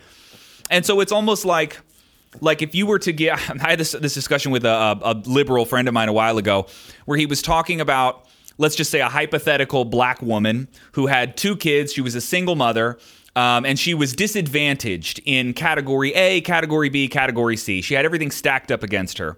Mm-hmm. And he was speaking about all of these things, all of these systems that ultimately leave her just high and dry. She's fucked no matter what she does. But I asked him, what would you say to this woman? Let's just call her Mrs. Johnson. If Mrs. Johnson came in here and sat in front of you as an individual to an individual, I don't think you would say any of the same things to her. I think you would actually give her much more of a motivational American spirit, sort of a conservative ideology that you can pick yourself up by the bootstraps. We can take advantage of this, this, and this. Here's what we can change. Here's the garden that we can touch and manifest things in our own life. And you would you would speak to that woman as though she was not part of the group. You would want to empower her as an individual to beat all of those statistical odds that are against her. That's how any rational, kind person would speak to an individual within that group. But we sometimes speak to the group identity as though there are no individuals within it. And if there were, and you spoke to them, I don't know that we would have the same advice. Like imagine, even if you believed that fundamentally black people were an oppressed group of people at statistical disadvantages, even if I believed that, I don't know that I would ever say that and that alone to an individual black person. I wouldn't dare say that to them. Even if I believed it was true, I would have a very different message, right? Oh, sure. But, it's almost like, what conversation are we having? Like, are we having the conversation that, like, on an individual level, how we should treat people? Or are we having the conversation like, here are the policies that we should vote for because we understand, like, the specific types of things that this group has to deal with? Like, you going and talking about this woman that's disadvantaged, and what you would say to her, being in a position where you really couldn't do anything else to help, say, you're not a financial planner, or you don't work in loans or whatever. You can't do anything materially. Like, the way that I would talk to her, understanding her situation, but being extremely I wouldn't just say pick yourself up by your bootstraps. Maybe because, not that catchphrase. Yeah. Because it's like, okay, there are so many problems there, and some of these are cultural. I don't want to put it all on America, because that would be extremely easy to do. Like, the fact that, like, there are still communities in this country that are dealing with the implications of redlining, and the loans that their families could and couldn't get, and where they were allowed to live, and the communities that have underperforming schools because for some strange reason education is tied to property taxes, and so you have poor areas, and you're going to have poor underprivileged schools, and those kids are going to not perform as well because of those situations. Like, that is a real material thing that we can talk about, and talk about, like, solutions on how to fix. That's not in any way an individual issue. Like, I'm not going to go to a kid and lecture him on state economics. I'm going to say, let me see if I can buy a book for you. Let me see if, like, I can find a tutoring program for you, or find some volunteers that can help fill the gaps of your struggling school. See if we can help, like that. Those are the types of situations. And so, but I feel like all the time in these types of conversations, the individual level and the structural level or the group level are often conflated to say that, like, and the same thing with your side. If we're talking about, like, let's say that white people are privileged, right? What people here are, you specifically, Adam, you've had things handed to you, and you don't know how good you have it. Instantly, this is what happens.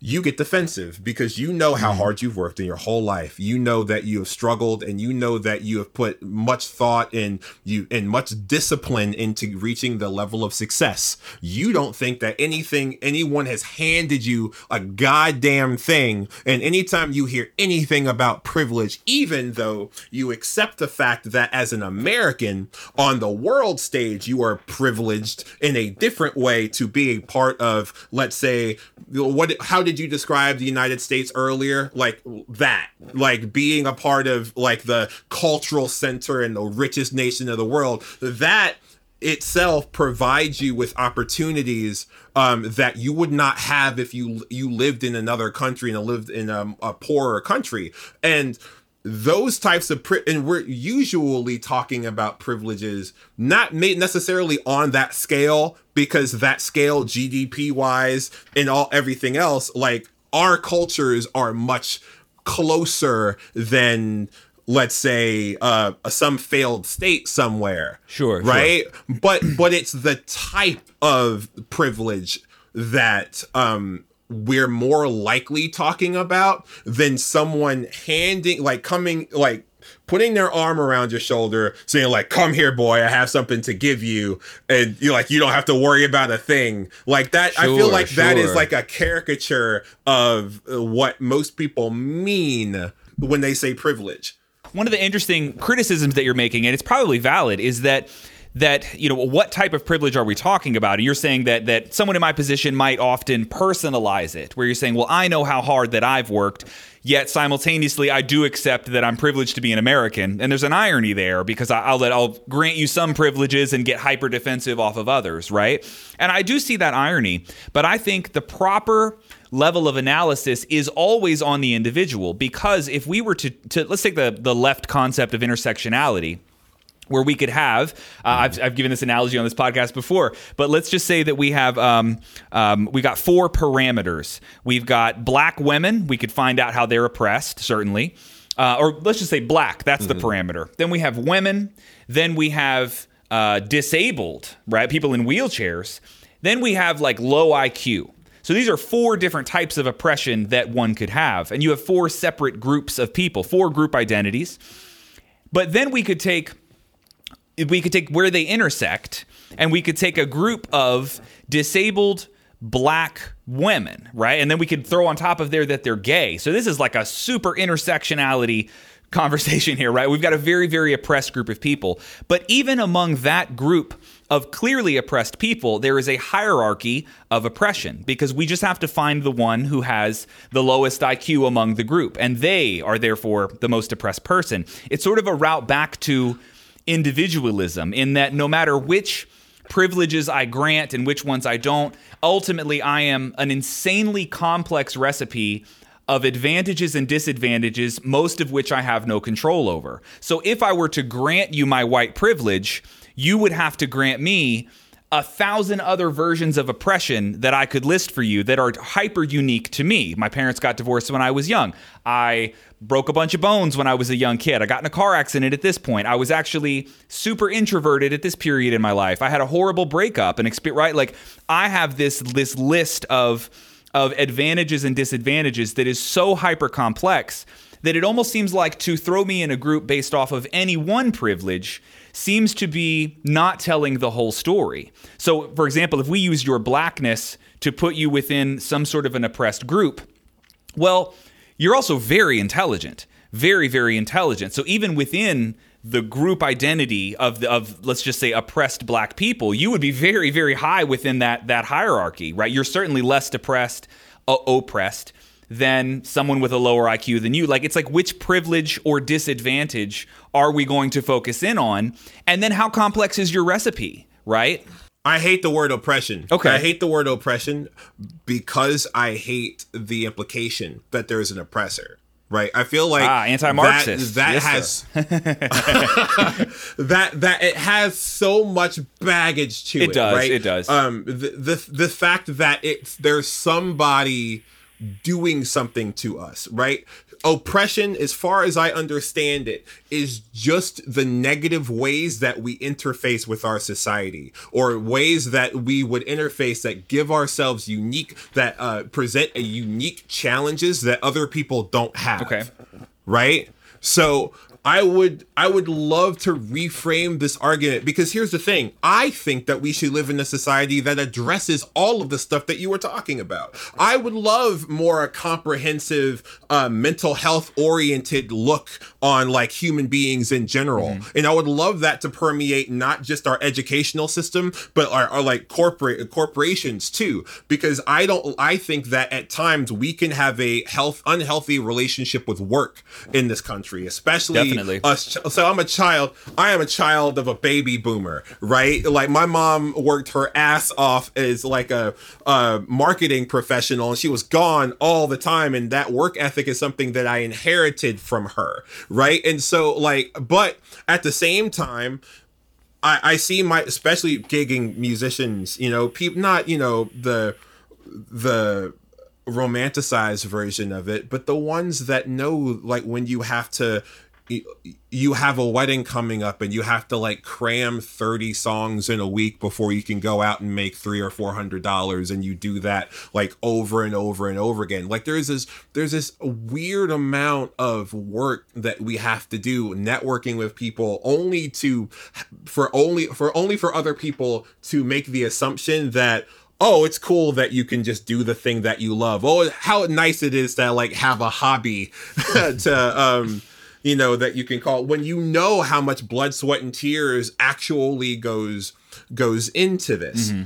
It's this idea that all of the things that you were talking about, I mean, even there are still doctors to this day that think that there are differences in like notable differences in pain tolerance between black and white people, so that like black people are under prescribed pain meds. For me, in an example like that, because I've heard those arguments before, but my thing is like show me that doctor and I will gladly fight that fucking moron right alongside you. Show me that doctor. It's same with the judge. Yeah. Show me that judge and fuck that guy. Let's get him out of our political system or medical system, whatever. So in any conversation that I find that I agree on those points, I find that the issues are marketing, because if we dial the temperature down just a little bit, we're not yelling at each other already, because I mean we're already fairly calm anyway, and then we take away the slogans. We take away the vast sweeping generalizations, and we talk about specific topics, and we agree on those points. Then what we tend to have by and large is a marketing problem. How do we deal with, because so it's like the Black Lives Matter of, like, people are talking about how, well, Black Lives Matter implies that like only Black Lives Matter would have been better if you did all lives matter from the beginning, and then there's Blue Lives Matter, but like only some blue lives, because what about the blue lives of the people that were in the Capitol on the 6th of January? All this problem stuff, of group right? identity. Yeah. Exactly. Like it's this team ball thing. Yeah. That I'm not concerned about, right? Show me statistics and teach me the history, and I will, as best as I can, talk about individual specific issues that I care about, and because I will let all of the rest of it go. If you don't want to call us black, or you want me to use words like blackness, I'll ditch all of that stuff if it gets me to talk about specific types of reform in specific types of situations that I care about. I think that makes you probably, at least in my own personal view, like the most rational left position that one could have, right? That it's not necessarily like that I'm clinging to some group identity necessarily, but it is the specific topic and the specific issue. And it sounds like you and I would agree there. I think the problem is, at least from a conservative perspective, it is difficult to pin those things down when we talk in the most broad, like news caption terms all of the time, which I know that's not how you and I have conversations like this. Obviously, we get, in the weeds on these sort of things, but in the big grand narrative, it never happens that way. It's always these broad strokes versus broad strokes, and we never actually unpack these issues to their core. An example of unpacking an issue to the core, though, to me, is like if you make a claim about black people being underprescribed pain medication because there are certain doctors that have this weird, pseudo-religious belief that black women have a different pain tolerance. Like, can we find that fucking guy and make sure that he never practices medicine again? Because that, it's same with cops. Like, show me the specific racist cop, and I will gladly show up at that march. Like, no problem. But it's when we broaden things out to the widest degree, I have a very, very hard time fighting, let's just say, racist doctors, and we can't nail beyond that. Well, sure. And the issue is like figuring out if individual instances ever create trends. Like the issue I find is that like conservatives that tend to value, or in a sense sometimes overvalue, concepts like individualism have a hard time with sociologists, because what sociologists' jobs are to take data points and to make broader statements about populations. That's what they do. Mm-hmm. And so then it becomes, are there enough data points in that trend in a specific direction to say, oh yeah, that institution is probably racist? And if that's the case, on a marketing perspective, do you want to frame it that way? I see, because where you say right now you don't. Yeah. You don't, because you already have like a subset of people allergic to anything that points to identity, period. Right. And so how can you say that this group of people is like women are disproportionately affected by osteoporosis in their old age? Like, you could call that like a biological fact, right? Mm-hmm. But we are not to the point yet that sociological facts are viewed like scientific facts or biological facts. But see, this is one of the problems, though, I think, is that there are, in any given situation, any given domain, let's just take the study of sociology, the amount of facts that we could abstract from that study is so close to infinite that it becomes very tricky to choose which frame you're going to look through, because we could certainly find a sociological data point that would point to a very specific trend that would say, I know you don't like the word, but like black oppression, or at least a systematic disadvantage of black people. I don't have any doubt that, I like that one better. Yeah, like systematic disadvantage, sure. We could find those data points, no problem. But if we wanted to find data points that would point to a different philosophical conclusion, there are many of those as well. Like, the highest GDP of black families in the entire world is in the US. Like, I mean, we could each name contrasting data points, like proving different points. It's like the amount of facts that we can abstract from the study of sociology is so close to infinite that it's like you and I can frame up any argument on either side and make it terrifyingly convincing. But it's a matter of framing. Which frame are you choosing to look through? Because if I sent you on the mission of tell me why America is good for black people, and you were purely using sociological data points, I don't think you'd run out of awesome things to list. And if I gave you the exact opposite goal, you also would not run out of things to list of why it was the most oppressive country that ever existed. Well, it depends on what you mean by America being good, or let's say even the best for black people. Like, it's one of those things, like all of those topics would probably be the same for any racial group right now, period, just because of the specific privileges that America affords its citizens, right?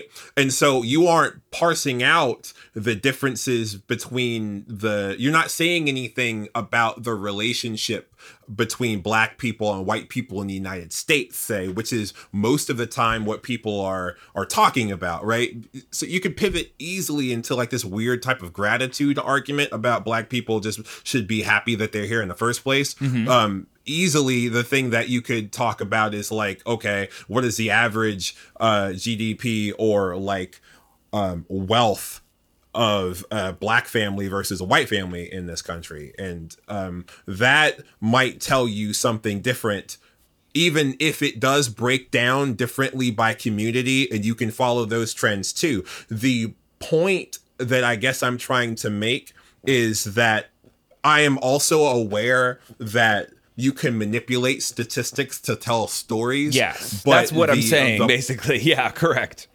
But the thing that I am most interested in is learning more things, because the more data points that we have, the more of a complete picture we have of the way things are in this country. Now, my fear in you saying that, I understand the general sentiment that learning more things, the more data points you have, the more complete the overall picture would be.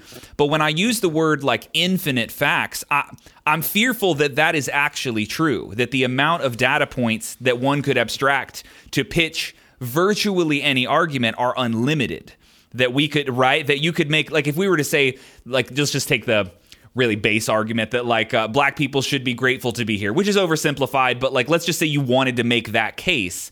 Like I think you could find hundreds of thousands of data points to support that argument. And if you wanted to make a case that, well, but compared to the GDP of an average white family, the black GDP is actually much lower.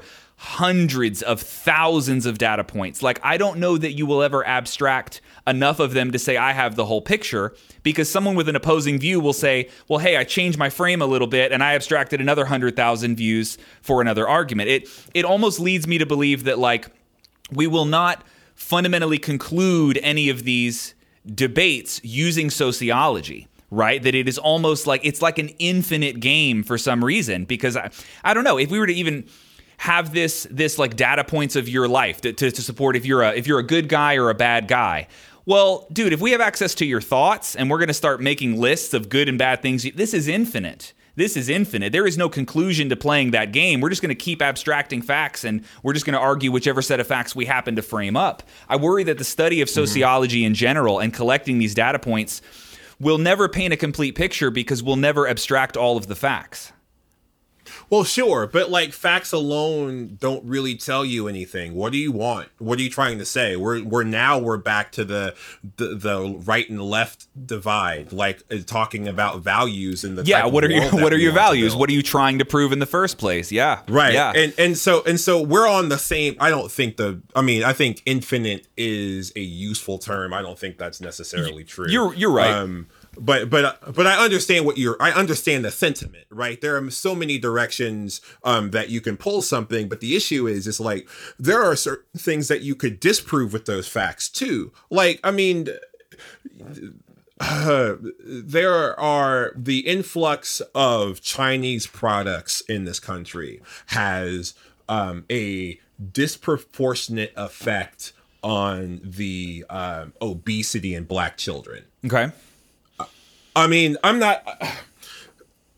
there are black children that are obese, and we get a lot of Chinese products in this country, right? And so if I had an anti-China sentiment in so much as it was tied to my racial identity, it would be an interesting case to make. You could make if that I case. was trying to. Yeah. Right. I'm not sure if I could, because I don't know the data, right? I'm not sure. Like, this is just a hypothetical to say, it might be possible for me to find the data points that correlate with the amount of Chinese products in this country that also happens to correlate with, like, correct, the way that we process food and like the way that we eat and all of these other things. But we also know that correlation does not imply causation. And there are other logical frameworks that we have. Like, we have frameworks of reason to help us, hopefully, to help us parse some of the, like, the mist, some of the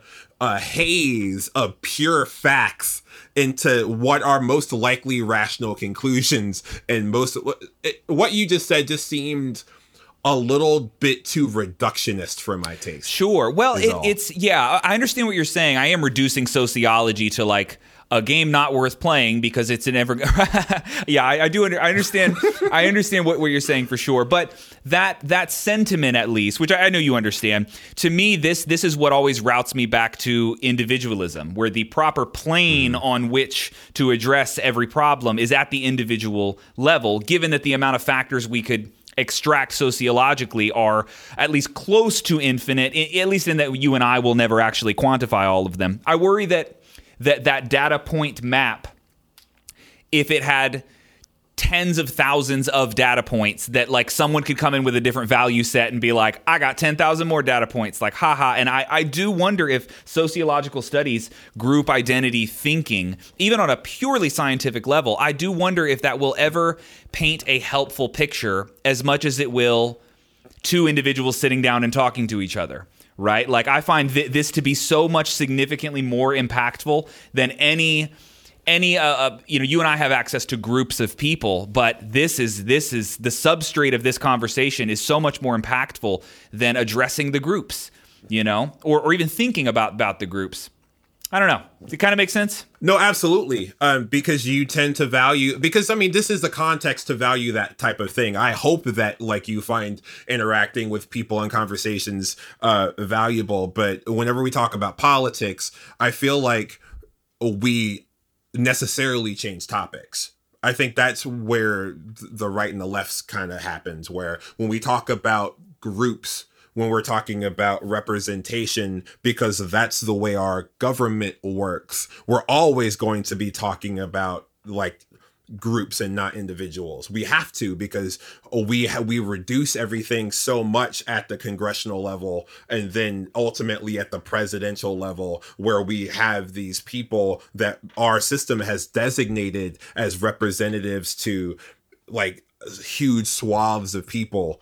I don't think that I think the divide is always going to be there to stay, but I don't think that we can neglect that we just live in a society of groups, and those groups are subject to change, and we will probably not live, as you've said, we will not live to see the day where those groups actually change enough for them to be recognizable to us. But given how society has functioned, they will. And the people that are alive 300 years from now will be talking about completely different groups, but probably in the exact same types of terms. Sure, you're right. And I will grant you one last thing for sure, that the groups do exist. You can't pretend that they don't.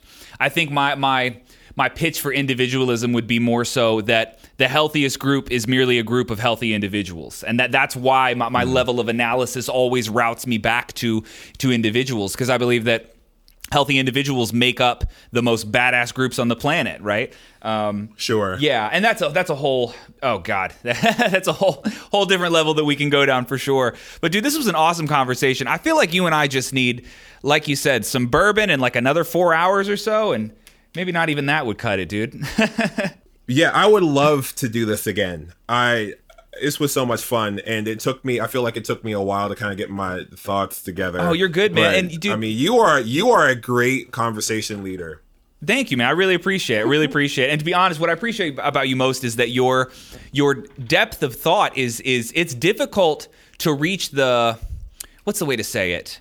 Like, you know, when you talk with people, let's just not name anybody, but people who are not as deep of thinkers, and it's frustrating sometimes when I don't have to scratch too far below the surface before I find the bottom of their thought and go, oh, that's where you landed. Like, this is where you last left off on this problem, and now I have to be responsible for taking the conversation to a new depth, and this is unexplored territory for you.